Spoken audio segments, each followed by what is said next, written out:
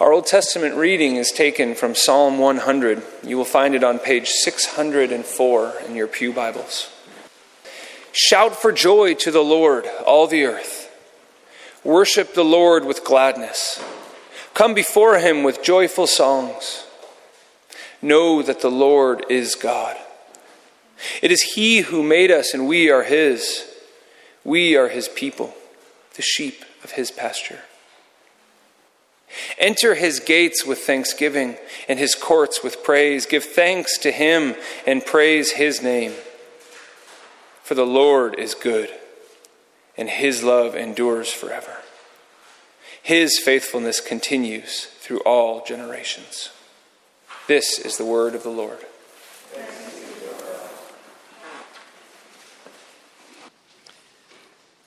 The New Testament lesson is from Revelation, chapter 7, beginning at verse 9. It's on page 1236 in your Bibles. Hear God's word.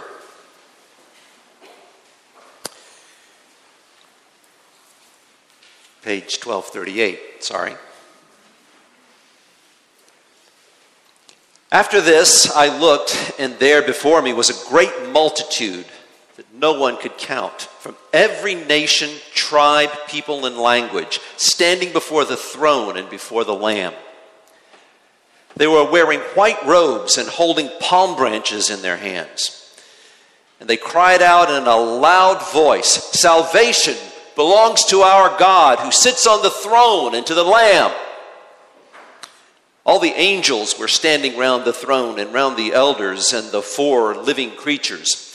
They fell down on their faces before the throne and worshiped God, saying, "Amen, praise and glory and wisdom and thanks and honor and power and strength be to our God forever and ever.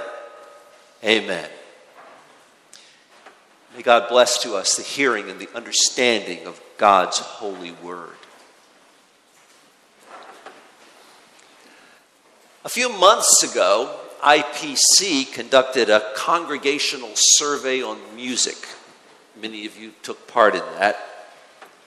The church's music ministry found itself at a crossroads after Shane Davidson stepped down from leading the ministry for 20 years. The survey gave some insight into the tastes and preferences of this congregation, which, as you might expect in a church like this, are pretty diverse. The information that was received there, along with input from a congregational forum that you had back in the fall, has informed the church council as it's made some decisions about moving forward. For now, Gordon Schultz and Chandler Cudlip are providing strong leadership for our morning music ministry, along with Ruth Pfister, who continues to share her wonderful gifts on the organ. Some important decisions, though, still remain. Is it better to have the leadership of the music ministry centralized in one person or shared among several people? What's the right balance between utilizing the gifts of professionals who earn their livelihood in music and are compensated for their contribution, and those who lead worship without compensation as volunteers?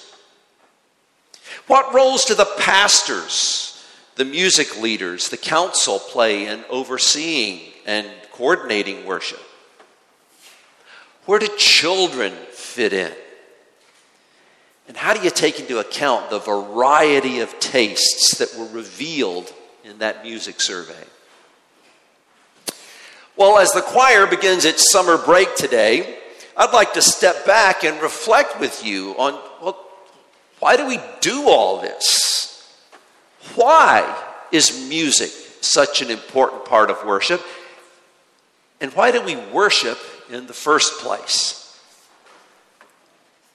Well, my denomination, the Presbyterian Church USA, has a short summary of what we believe that's presented in a question and answer format. It's called the Westminster Shorter Catechism, and we share it with other Reformed churches. The very first question of this catechism is, what is the chief end of man? And the answer to that question is, the chief end of man is to glorify God and enjoy Him forever. Now, there are lots of ways that we glorify God. We do that when we live an upright life, when we treat other people with love and respect, when we work to make the world a more just and peaceful place. And one of the central ways we glorify and enjoy God is in our worship. Glorifying God through worship is one of the key themes of the Bible. The very first thing that Noah did when he left the ark was build an altar and worship God in gratitude for his deliverance through the flood. And God showed him the rainbow in response. When Abraham entered the land of Canaan, which God had promised his ancestors, he built an altar there for worship. When God gave Moses the 10 Commandments, God also gave him some pretty elaborate instructions on how to worship. God gave Moses the exact dimensions of the Ark of the Covenant where the priests were to go and make sacrifices, precise descriptions of what the priests were to wear, and a very detailed outline of what their rituals were supposed to be. Now, that's the place where a lot of people who start out with a resolve to read the Bible from cover to cover give up. There are two long books in the Bible, 1st and 2nd Corinthians, that go into great detail about how to worship God in the Temple of Jerusalem. They judge the kings of Israel and of Judah by how attentive they were to the temple and to worship. The longest book in the Bible, the Psalms that Sam read from this morning, was the hymn book of ancient Israel. Many of the Psalms have superscriptions or headings that tell the choir director what tune they're supposed to use as they sing those psalms.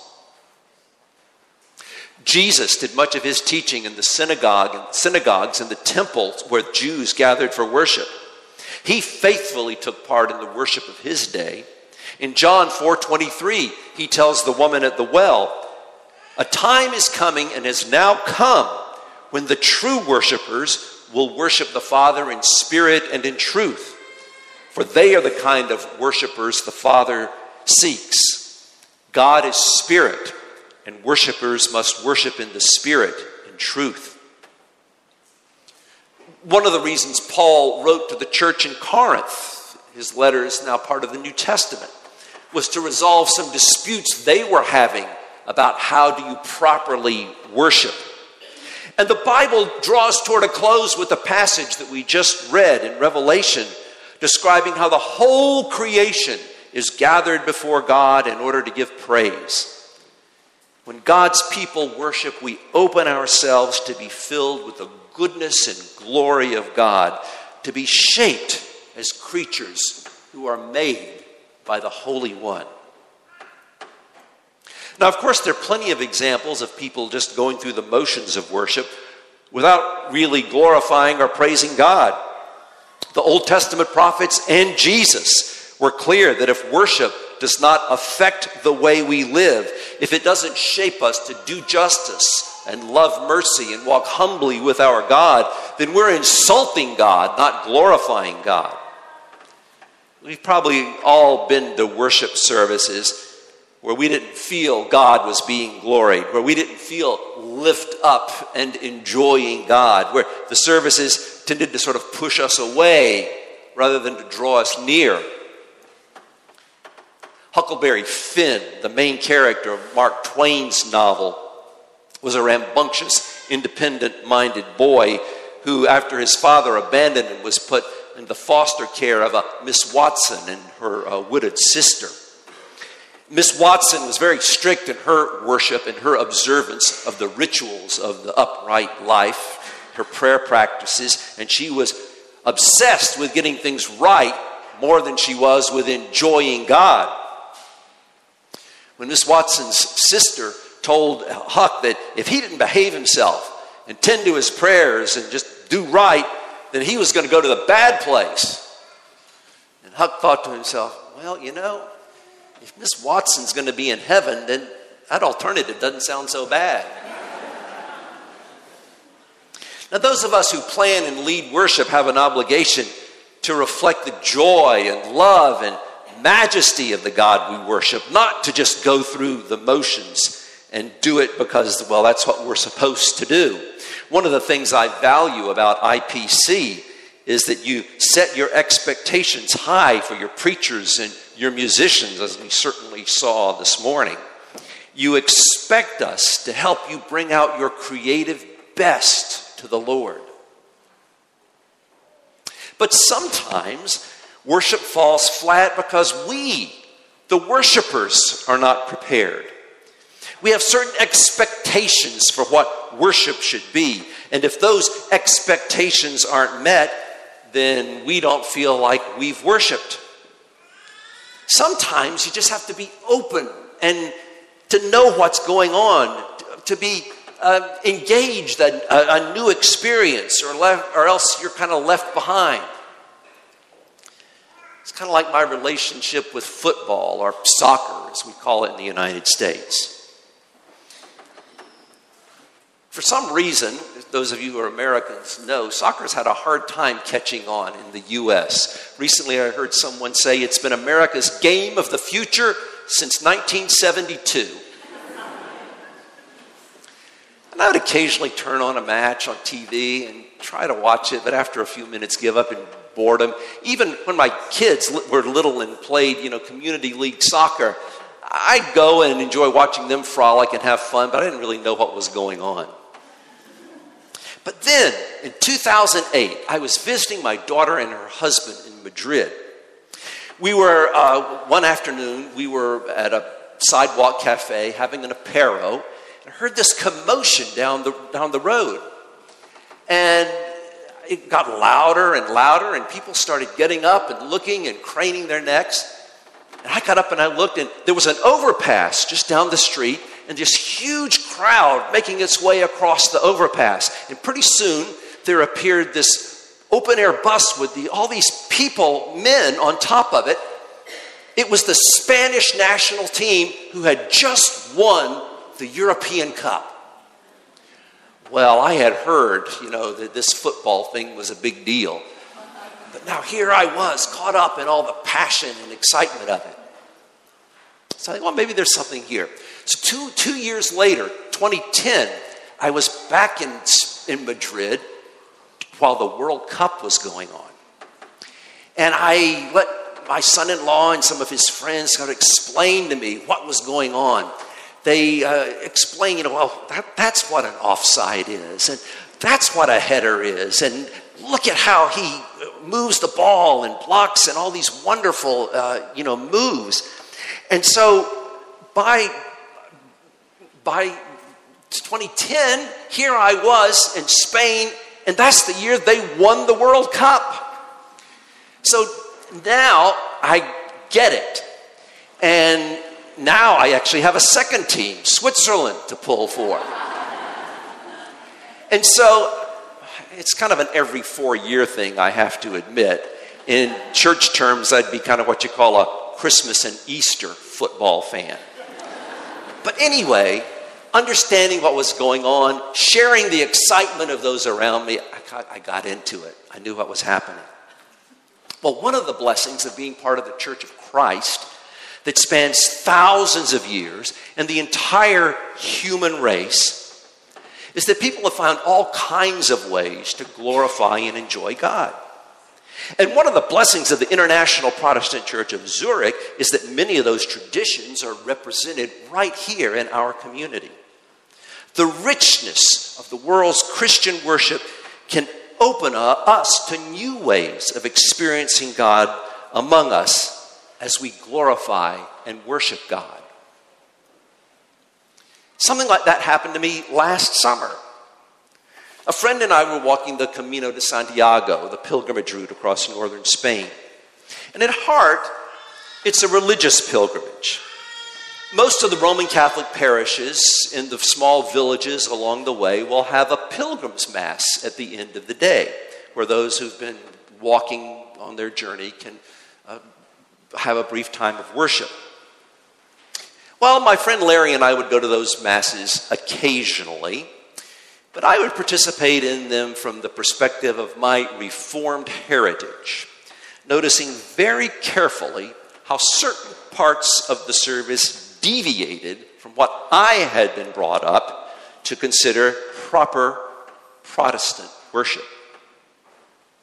About 2/3 of the way through our journey, we met a Jesuit priest named Mike. We hit it off, and for the rest of the journey, we were what you call a Camino family. We stuck together.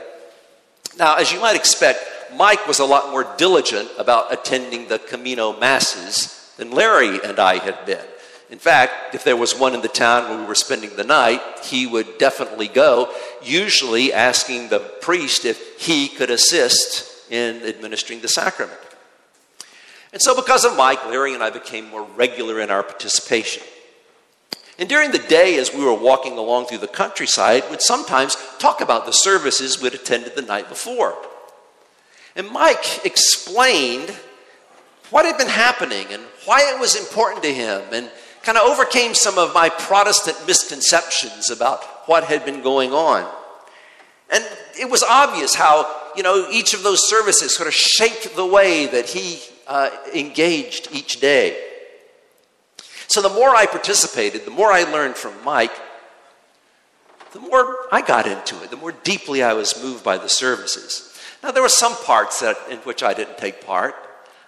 I skipped over the parts of the Adoration of Mary, and out of respect for Mike and my hosts, I did not partake of the bread and the cup. I was still angry that they didn't allow women to be priests and officiate at the table. But the beauty of the liturgy, especially the way it engaged all my senses, even sometimes when they used incense, I brought my sense of smell to glorifying and praising God. Well, those worship services became an important part of the spiritual growth that I experienced. Each congregation, like each person, has its own personality, the practices and the styles of worship that suit it best. There are certain ways of worshiping God that we gravitate toward. I love the beauty and the majesty of this morning service. Others prefer the more casual style of the evening worship. But the book of Revelation describes a scene when Christ comes in glory, where people from every nation, tribe, people, and language are standing before the throne. And I suspect that each is bringing praise in their own special way. Some are singing hymns accompanied by the organ, and others are singing praise songs led by a worship band. West Africans are there with their drums. Scots Presbyterians are there with our reasoned arguments. Pentecostals from the Caribbean are there with their fervent cries. Tattooed millennials are there with a hip-hop beat. Germans singing Bach chorales, all contributing to the chorus of praise that's blended together by the Holy Spirit in perfect harmony. When I was growing up, and through most of my ministry, we would partake of communion by what I call curbside service. That's where we have the little pieces of bread and cups of communion that are served by the elders and deacons, and the trays passed back and forth along the aisles of the pews. And one of the things I value about that way of partaking the sacrament is it's very quiet, focused. It's kind of my own personal time to really commune with Jesus. And for these last number of years, I've been doing this interim ministry and worshiping in different congregations. And more the practice is becoming common, like we do here at IPC, where the congregation stands up and comes forward to receive the elements. Well, when I first started doing that a number of years ago, it was kind of annoying because I really did miss having that special quiet time there all by myself with the bread and the juice. But at some point, it dawned on me that the Lord's Supper is not something Christ gave so he and I can just have this private time together. It's a gift that he's given to the whole church. And watching the congregation walk forward to this table that Jesus has prepared creates in me an image of what it's going to be like when the promise is fulfilled that they will come from north and south and east and west and sit at table in the Lord's kingdom. We demonstrate here in our local way what we're going to do when we're joined together with that heavenly host. So when I'm in the pew, before I'm invited up or after I've received the elements and returned to my seat, I still enjoy those moments of peace with the Lord. But I also look up and marvel at the people that Christ has invited to his table. Young and old, powerful and weak, some dear friends and some who rubbed me the wrong way, all joined together in praise and practicing for heaven. And that's what we do when we worship. We practice for heaven. We'll be glorifying God there with everything we are, joined with the gifts of all God's people, singing new songs in new tongues, with music of every land, joined in with the earth and the moon and the stars, praising in that chorus, saying praise and glory and wisdom and thanks and honor and power and strength be to our God forever and ever. Amen.